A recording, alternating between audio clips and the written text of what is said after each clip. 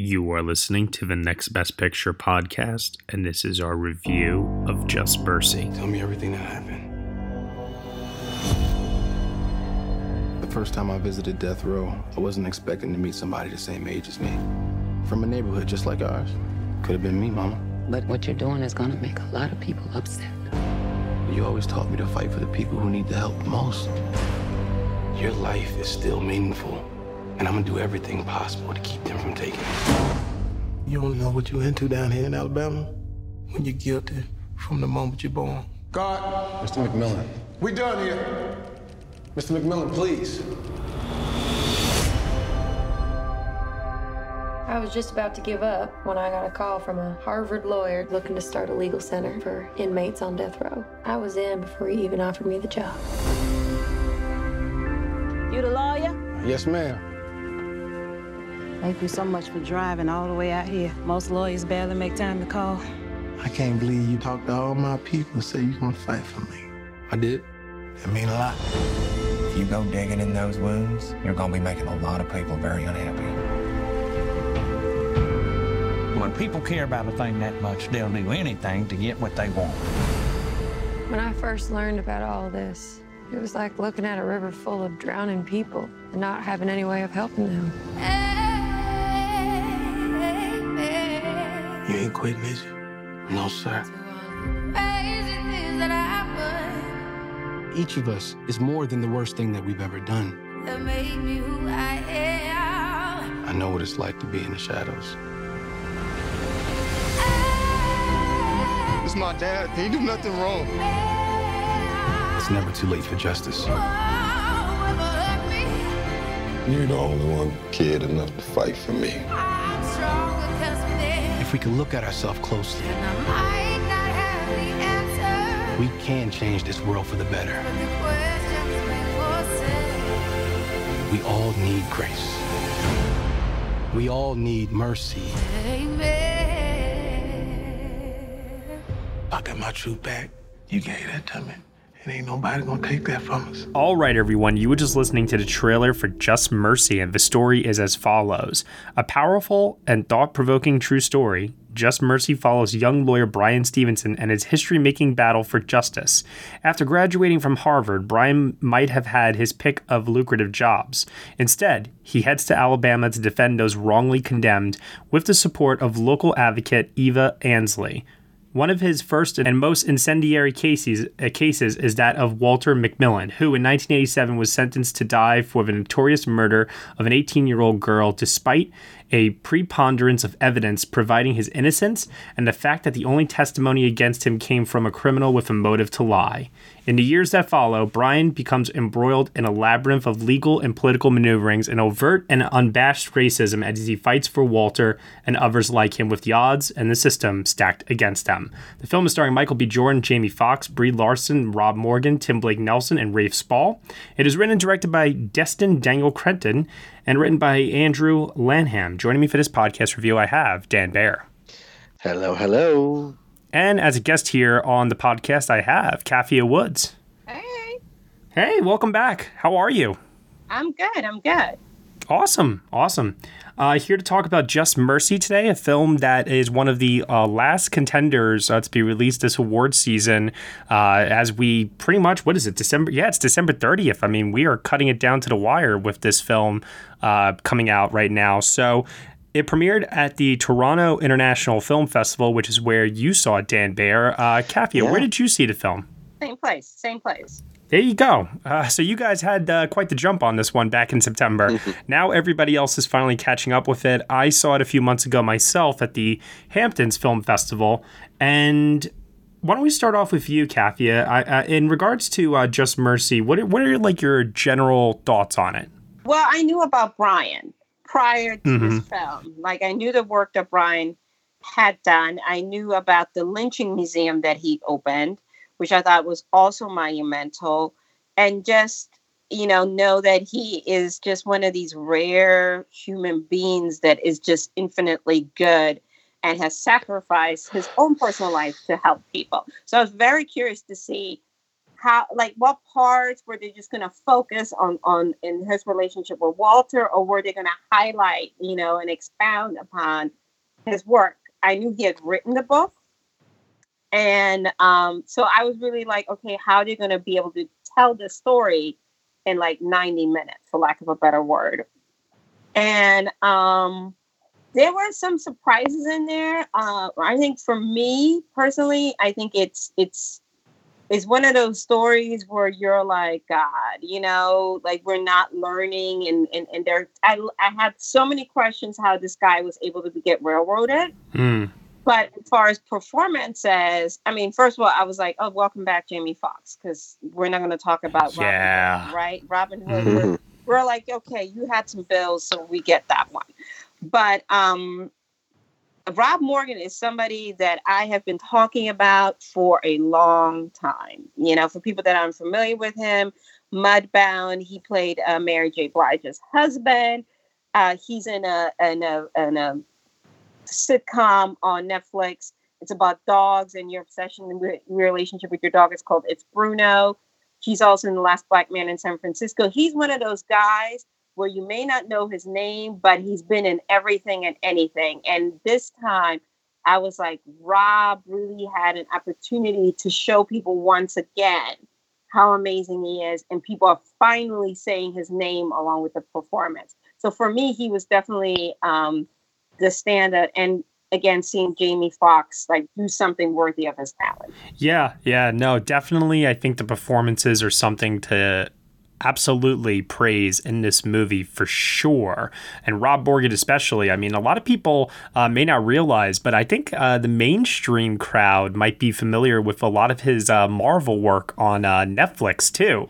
So you're right, Kathy. Again, to see him in a film role now where he's really shining with a very, very interesting role that gives him a lot to do is great to see, because I agree with you. I loved him in Mudbound. He was one of my favorite aspects of that movie, and he's one of those character actors that is just starting to slowly get his name out there more and more. So yeah, definitely very exciting.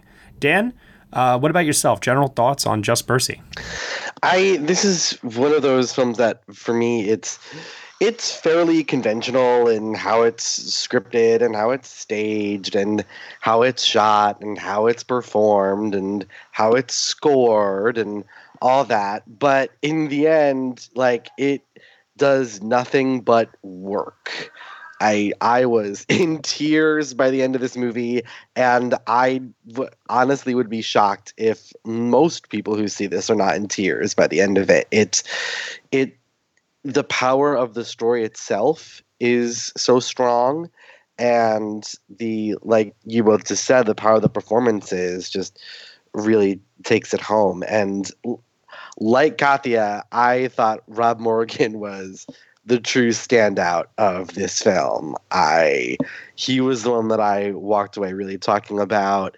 I think he gets handed what is by far the best shot, edited, scored, and acted scene of the film, and he absolutely nails it. And I could not be happier that there are lots of other people who also think that. Yeah, absolutely. I mean, he plays a Vietnam veteran that's dealing with PTSD, and even though he's not the big name, Jamie Foxx is, and Foxx is the one that's getting the awards recognition, partly because of his name and also because, he's been nominated. He's a winner before, and it's one of those things where eyes are always on him to see if he'll deliver another performance that'll bring him back to the dance. Mm-hmm. But Rob Morgan is doing something here that I think that while this may not be the thing that brings him his first Oscar nomination, I think a lot more eyeballs are definitely going to be on him moving forward than there was before, if that makes sense.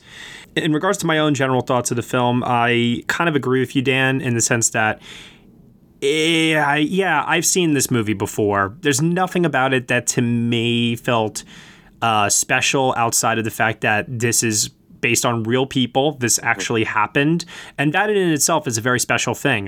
Kathy had talked before about the work that Bryan Stevenson does with the Equal Justice Initiative. Yeah. And it's really extraordinary work. I mean, if people take the time to research the level of effort that this man has put out there to get people off of death row that are wrongfully accused, I mean, it is extraordinary. And I think the movie perfectly captures that, and also too gives us a very sympathetic protagonist, played by Michael B. Jordan, because he is young and he's kind of a fish out of water, right? Out of his element, working in Alabama, and the place where everybody is always so happy to say that is like the origins of like To Kill a Mockingbird, and it's like everybody's like so proud of the town, but it's like it's not a town to be proud to come from because of the overt racism that really holds its grip over the townsfolk, most of them who live there.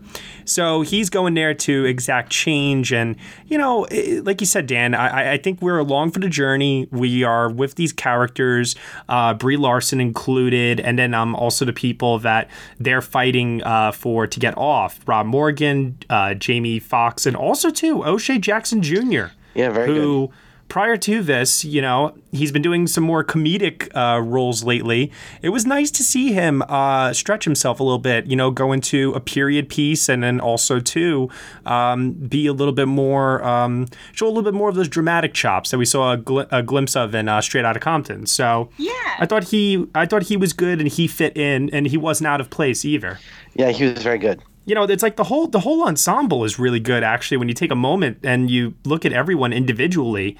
For a minute, I was like, holy shit, is Tim Blake Nelson going to steal this movie from everybody? Because he's got some really, really great scenes as well. He does, and that, I think the only reason why he hasn't been walking away with Best in Show citations and whatnot is that it's very easy to look at that performance and say that he's overdoing it. Yeah. It's that thing where like it's a big character and he makes some big, very Tim Blake Nelson-y choices. Sure. In playing it. Not that he's not great in that role, and there are some moments in that performance that really kind of shook me, and with how shockingly honest and raw they were. Mm-hmm. Like I was really like not expecting it from that character at all, and yet he made it work. Hello, it is Ryan, and we could all use an extra bright spot in our day, couldn't we? Just to make up for things like sitting in traffic, doing the dishes, counting your steps, all the mundane stuff. That is why I'm such a big fan of Chumba Casino. Chumba Casino has all your favorite social casino-style games that you can play for free anytime, anywhere with daily bonuses. That should brighten your day a little. Actually, a lot. So sign up now at ChumbaCasino.com. That's ChumbaCasino.com. No purchase necessary. VGW Group. Void where prohibited by law. See terms and conditions. 18+. I'm Ken Harbaugh, host of Burn the Boats from Evergreen Podcasts. I interview political leaders and influencers, folks like award-winning journalist Soledad O'Brien and conservative columnist Bill Kristol, about the choices they confront when failure is not an option. I won't agree with everyone I talk to, but I respect anyone who believes in something enough to risk everything for it. Because history belongs to those willing to burn the boats. Episodes are out every other week wherever you get your podcasts. I think also we have to remember is like, we're all, let me not assume, but I'm guessing if we're not from, but we live in very metropolitan areas, right? Yeah. And the thing that I always have to tell myself when you go to places like, and when I say down south, I don't mean like Dallas and I don't mean Houston. I mean like these smaller towns where they say, oh, we're going down the road. You're like, where? Like, I didn't see anything. You know what I mean? Like, what are we talking? Like 30 minutes, an hour, 2 hours? Like, it's like time stands still.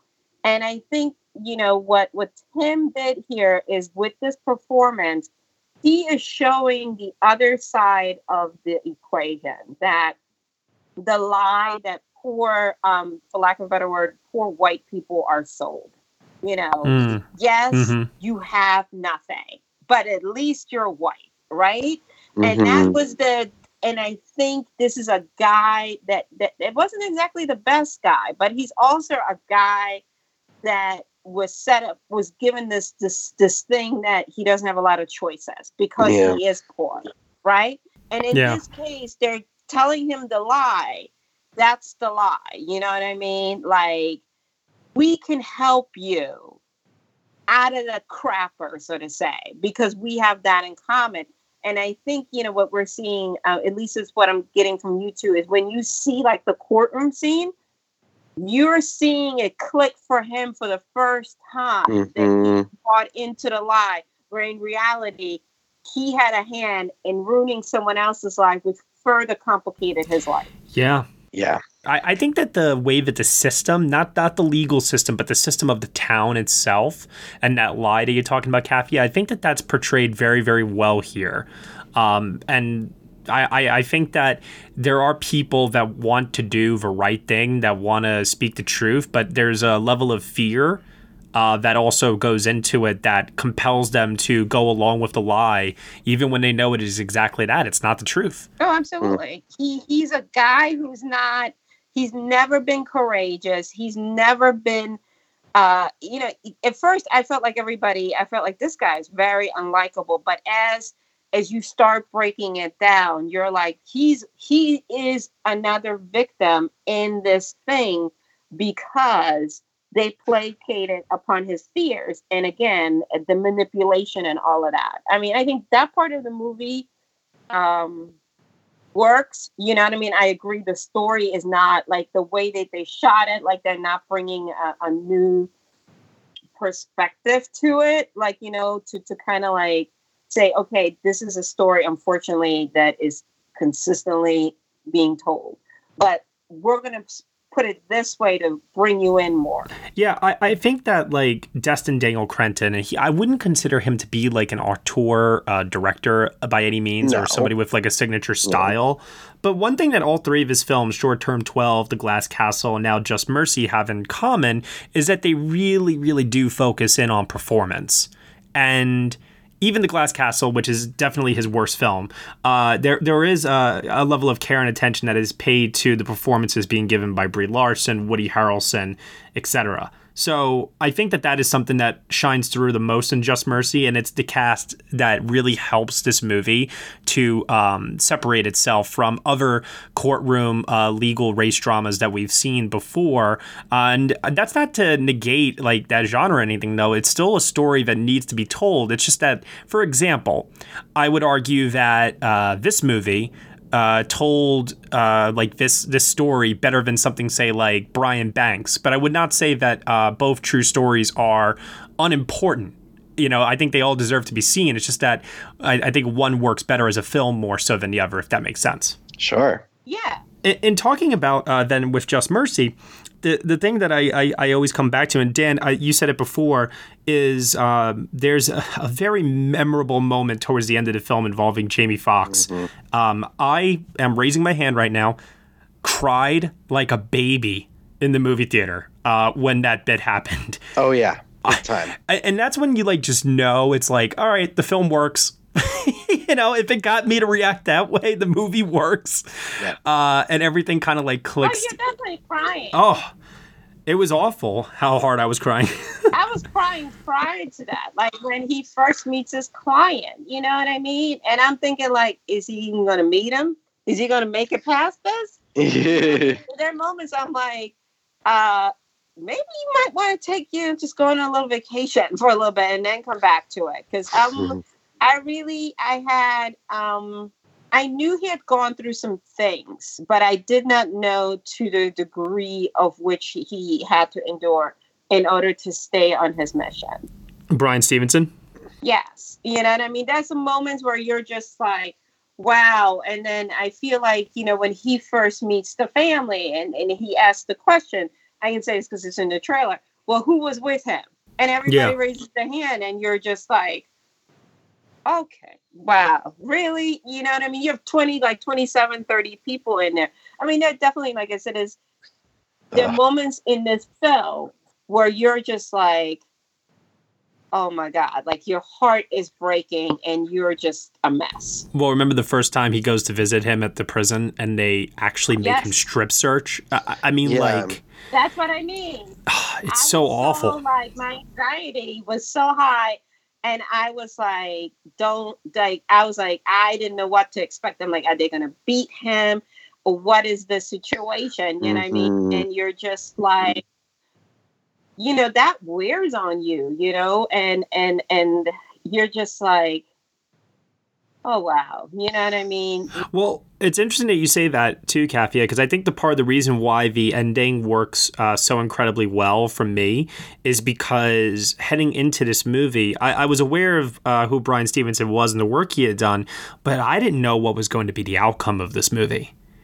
Because a lot of times in courtroom dramas, sometimes the movie works out and everybody, sometimes the movie goes the way where everything works out and it's a happy ending. And sometimes a different verdict is read. And then there is a really, really tough moral lesson that needs to be learned at the end of the movie. And I've seen movies where it goes both ways, right? So I will say one thing I give credit to for this movie is that even though I felt like the filmmaking and the style and such was, you know, nothing remarkable, the level of tension and the uncertainty I felt as that final verdict was being read, I honestly did not know how it was going to go. I really didn't. And there was just this amazing, cathartic feeling that I felt at the end of the movie, which obviously brings about the tears as a result of that like level of tension in my body that can then finally be released. You know what I mean? So I definitely give credit to the filmmakers and the performers for being able to channel that and get that out of the audience. Oh yeah. Oh yeah. I mean, I think though it's important because I mean, I said that at the press conference. I said, my fear always with these movies, it's like, I need people to understand this is not make believe. Like, he really does this work. Yeah. You know what I mean? Like, the gentleman that O'Shea Jackson played, he got him out of prison eventually, but much later. Do you know what I mean? Oh, yeah. I was reading like 2014 or something, whatever it was. Yes. And I need people to understand that this didn't happen like, you know, yes, we're obviously you can't do 20 years. You'll be in the movie theater for 6 days. But this was a long, very drawn out process and weary, you know, and also for people to understand is that this every day he is working on someone's case that has very similar background. You know, it's don't just leave and be like, oh, this is cool, but think about what you can do to not be a part of a problem.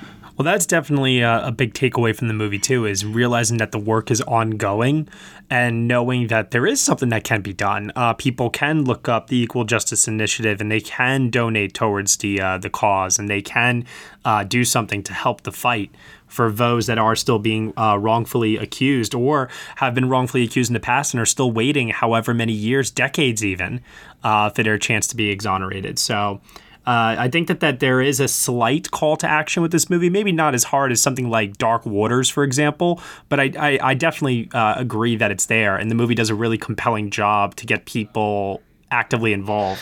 I think by far the best thing the film does is go into these very systemic injustices faced by Black men in the South, and why this project, why what Bryan Stevenson does is so important. Absolutely. And also people, like, I understand, like, if you ever get a chance, there is I want to say PBS, they did a piece on him. And, you know, he's not married. He doesn't have a family. I think these are all conscientious decisions that he's made because he understands what is needed from this work. And I think also in the back of my mind, I'm positive he's gotten like death threats and all that crazy thing. Like, he doesn't want to perhaps that get in the way. You know what I mean? Like, this is his life. And you can hear how his siblings are like, they want him to take a breather, enjoy life a little bit, but he has dedicated himself to that. Also, people I don't think realize how he's a lot older than what people think he is. Because I know he looks young. So I think that's the other thing too. People are like, oh, he's still a young man. And I'm like, well, he's not 22. No, he's not. He's 60 years old. Doesn't look at it. But, I need people to also understand that part. But if nothing else in this movie, it makes you have so much more respect and admiration for him. That's probably the one part of this movie that I have probably the most issue with. I didn't feel as though I liked Michael B. Jordan, but I think out of everyone in the cast, he probably was the weakest link. And I felt like I'm not too sure that people got a good essence about Brian based on his performance. I got the sense of a quiet dignity and strength and definitely emotional intelligence from his performance. I will admit that it's a very unflashy role. He's in that kind of position where the lead is the more stoic and quietly reserved character, while the supporting cast members get to kind of do some crazy, wacky, flashy things around him. Reminds me a lot of The Fighter with Mark Wahlberg and Christian Bale and everyone else in the supporting cast, around Wahlberg in that film. But I don't think he's bad or anything like that. In fact, actually, I don't think anyone is necessarily bad in this movie. But the one performance that I wish we had just gotten more out of was from Brie Larson, because she had a leading role in both Short Term 12 and The Glass Castle. And here, I feel like her character just doesn't get anything to do. And that was just a real disappointment for me, because we know how talented she is and we know what she can bring to a film. But here, I just felt like there wasn't really much for her here. And I'm sure she's happy to help out her friend, Crenton, who she's worked with before. And that's probably why she's a part of the project. But, when you have someone of her caliber and her name attached and you're seeing all these other performances get their moments to shine, I just kept waiting for hers and it never came. Yeah. She talked about this at the press conference. She when Destin talked to her about doing this, her first response was, does Michael want me there? Can I add anything? I think in her mind, she felt as though her job was to use her privilege, whatever she brings to the table, to help heighten the awareness of the film. Like she was there as a supportive person. So maybe that's how a noble cause. Yeah. Very like the character that she plays. Yeah, absolutely. So final thoughts now on Just Mercy. Kathy, I pass it off to you. Is there anything that we didn't talk about that you just want to briefly mention, or if something you want to reiterate about Just Mercy? I mean, I hope that what the movie does is ultimately make you want to know more about Brian, the work that he's doing, contribute. I always I have a reason to go to Birmingham, Alabama, 2 years from now for a convention. And one of the reasons I really want to go, other than the convention, is to see the museum that he set up, right? I hope that it opens up dialogue for us to ask, all of us, what can we do to make things better? Do you know what I mean? Whether it's sitting on it, showing up for jury duty, questioning things. That was my one thing, right? I'm watching this and I'm like, we had DNA evidence when this was happening. And none of it was discussed in any of these courtroom scenes. Nothing tied. There was not a shred. Nothing was introduced. And I'm like, wow. Was there no one there to say, where's the actual physical proof? That's what stuck with me. So, I mean, I don't know about anybody else. Maybe I watched too much CSI, but it really did. It did. I was just like, well, nothing. No one's going to go over clothing and then go back. No one, the dry cleaners. That's what I kept thinking. But I think overall, there are more positives out of this film. And again, I hope that it sparks conversation. Yeah, I think that the thing I come back to with that time and time again is how much especially poor black people within this community, as depicted in this film, are just used as a scapegoat because law enforcement and everyone else involved don't want to put in the effort, and they are guided by the level of racism to just simply put it on someone like Jamie Foxx's character and just be done with it, tuck it away. The family gets some sort of quote unquote justice, whatever the hell that means in this instance, but in their own fucked up way, that's how they see it, and that's not the case. And you're right. There is, in some cases, extremely minimal effort that would have to be done, like basic questions that one just needs to ask that could lead to the truth. But due to, like I said, just sheer hatred and laziness, a different route is taken. And I think that's the real tragedy of it all. And it's a shame also to just see that, that sort of thing. While I always want to believe that we are better as a society. I'm not blind to the fact that these atrocities still are committed today, and that's another real shame.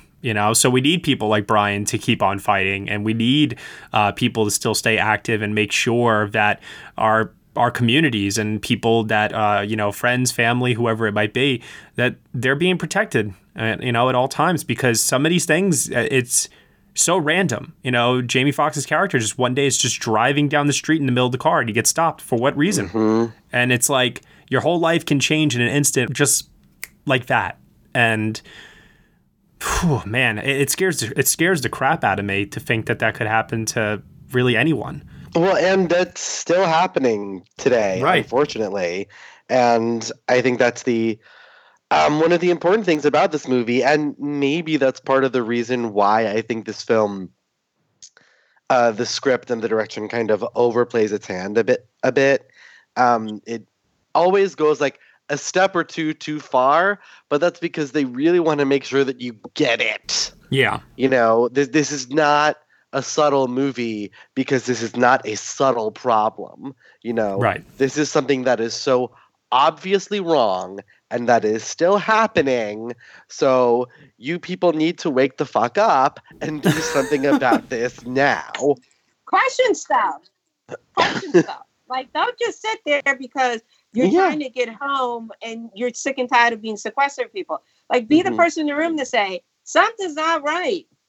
And we need to ask why we don't have this. Why does, if it's in your spirit, right? We all do it, myself included. Like, your instincts are saying, don't do this, or you need to speak up. And we're so afraid of being the troublemaker or whatever, right? Yeah. That we don't realize that maybe if you have the courage to raise your hand and say, I don't like this, then someone else will say, you know what? I feel the same way. And now we can progress to good, Yeah. Yep. I was reading earlier that the EJI, Equal Justice Initiative, since it started, has saved more than 125 people from the death penalty. That is both an astronomical achievement, but also too a representation of just how sad and sorry the state of affairs is. That is the number. You know what I mean? If it was a smaller number, hell, even if it was just one, it's still a monumental thing that you saved one person's life. But to save 125, there is something terribly wrong with the system if that's the number of people that are, getting railroaded. Yeah. It's just, and those are just the ones that Brian is working. We haven't even gone about all the other situations. Mm-hmm. So, no, you're right. It harbors on all of us. You don't have to be the person out there, getting arrested like Jane Fonda for speaking up for injustice, but you can be the person to say, you know what, guys, we don't have all of the information. Something about this is not right. And why don't we have all the information? Why don't they want us to have it? Why are they only giving us what they think we should have? With that said, Kathia, what's your grade out of 10? I'm going to give this a 6.5 because I really, like I said, I really like Rob. That's my guy. I think Rob is phenomenal. And I hope this gets him more out there. I also think, we are reminded Jamie Foxx is a good actor, and even though he takes some foolish roles, and again, because I feel like Brian is such an amazing person that in that part, the movie did stay with me. Like, I wasn't going to like, hey, let's go to a party after this. I was like, woo, right. I need a drink and some quiet time after that. Yeah. Dan, do you want to tell her or should I? Matt does not accept half points. Oh, sorry. So I'm going to make you either round down or round up, Kathy. I'm sorry. I'll round up to 7. All right, 7 it is. Dan, what about yourself? I am also at a 7 for this, and that is largely on the strength of the performances and the ultimate feeling that the movie ends with. It's incredibly powerful for all that it is obvious and kind of paint by numbers. Sure. I too am at a 7 as well. A strong 7 because I tell you, like I said, I cried like a baby at the end of this movie, and you guys all know how I feel. I usually give an extra point to a movie if it makes me cry. So this film definitely did that in spades. Probably the hardest cry I've had during any movie this year. So if anyone that's listening likes a good cry, check out Just Mercy. Oh, yeah. Oscar potential for this film. Jamie Foxx. He has been someone that we have talked about all season long as a potential contender. He was a little quiet along the campaign trail, barely getting mentioned by the critics groups. Next thing you know, boom, there he is at SAG. Outstanding performance by a male actor in a supporting role. So now the question becomes, is Jamie Foxx going to get an Oscar nomination for supporting actor for Just Mercy? Because, I mean, I love Rob Morgan to death, but he has barely been mentioned, even less than Jamie Foxx has so far. So, Dan, are you predicting Jamie Foxx as of today? Oh Lord, I don't know. It's very difficult to predict, especially since this movie has opened so late and we don't really know how people are reacting to it. It's very, very difficult. And the fact that he had lost so much momentum earlier in the season, but I do think that SAG mention means something, and that was all I needed to go back to my previous belief that yes, he would be nominated for the Oscar, because I mean that's it. It's still a tough category, I think, to find a way in, but it's such an emotionally impactful performance that I find it would be very strange if it missed. And his strongest too since Django, at least. Easily. Oh, his strongest since Ray. Thank you. Easily. Yes. Oh, yeah. Yeah, I would say that too. I definitely think it's better than what he did in Django. But I mean, as far as quality roles that he's had, he had a supporting role in Baby Driver. And, he's done a couple of, comedies and stuff. He's barely done much this decade, I feel like, So it's nice to see him getting a role that does harken back to that raw quality that we remember when he was nominated that year for Collateral and for Ray. So, I'm with you on that in that sense. And, he's always been a pretty interesting actor that I've always found when he gets the right role with the right director, he can be very good. It's just that I feel like he doesn't choose the right project sometimes. But this is definitely his strongest role in many, many years, easily. So here's what I'm thinking now, right now. I think that he is the I think he's the Margot Robbie in Mary Queen of Scots this year. No, don't do that to me, Matt. Because think about it. That movie also was a late-breaking film. Yeah. She got a SAG nomination. She was also a previous nominee. No. I know.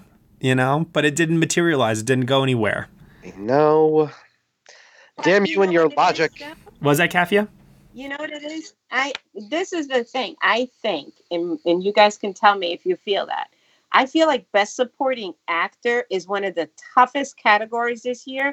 Oh, easily. You have, I feel like Best Actor comes down to 2 and maybe one more person, but it's really a 2-man race. And whereas Best Supporting, you can, I wouldn't even, I'm surprised that, look at if you've seen Two Popes and you look at Anthony Hopkins, who I really like in that film, and he's always money, right? He's given us so many great performances, but it all depends on what your personal taste is. Do you like that a little bit more than Brad Pitt?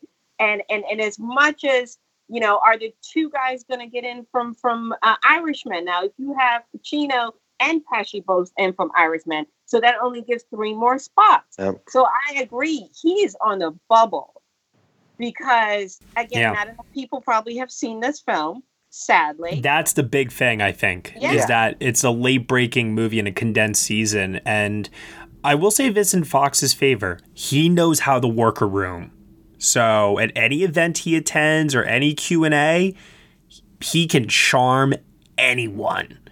And that definitely, I think, works out well in his favor on an Oscar campaign trail.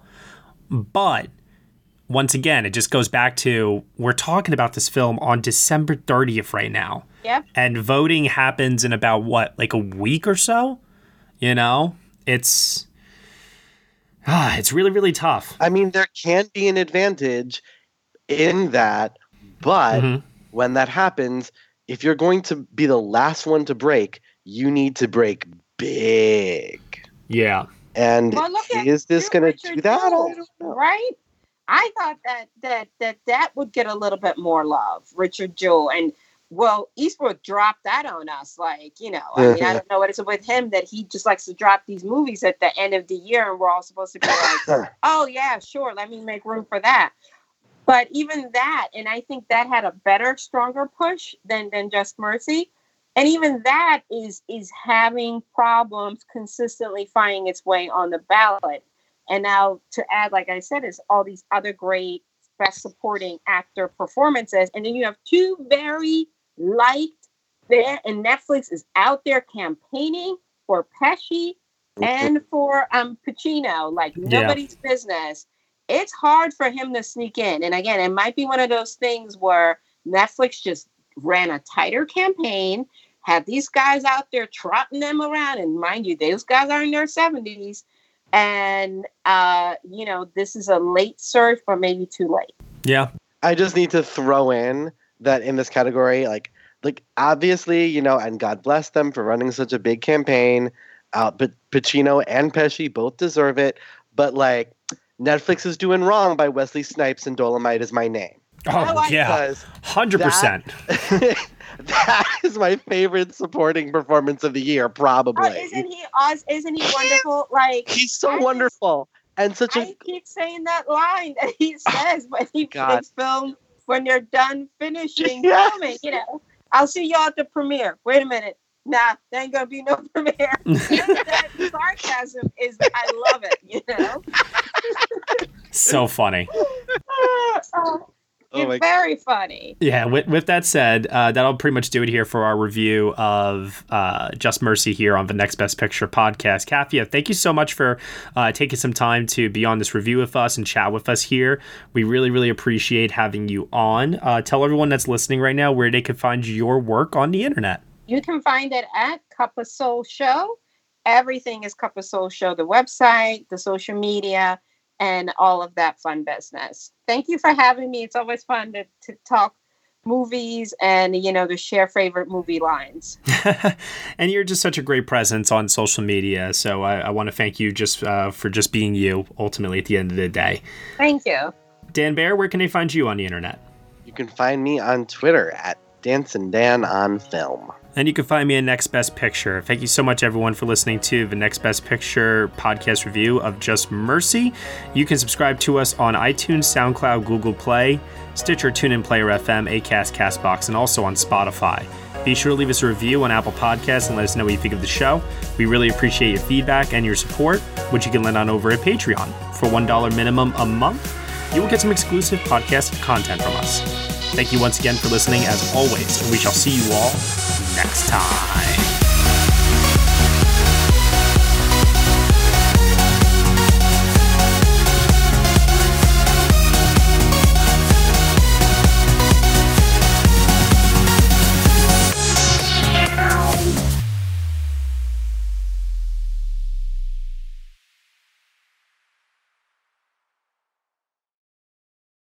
With the Lucky Land Slots, you can get lucky just about anywhere.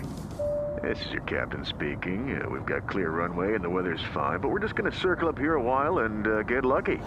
No, nothing like that. It's just these cash prizes add up quick. So I suggest you sit back, keep your tray table upright, and start getting lucky. Play for free at LuckyLandSlots.com. Are you feeling lucky? No purchase necessary. Void where prohibited by law. 18+ terms and conditions apply. See website for details.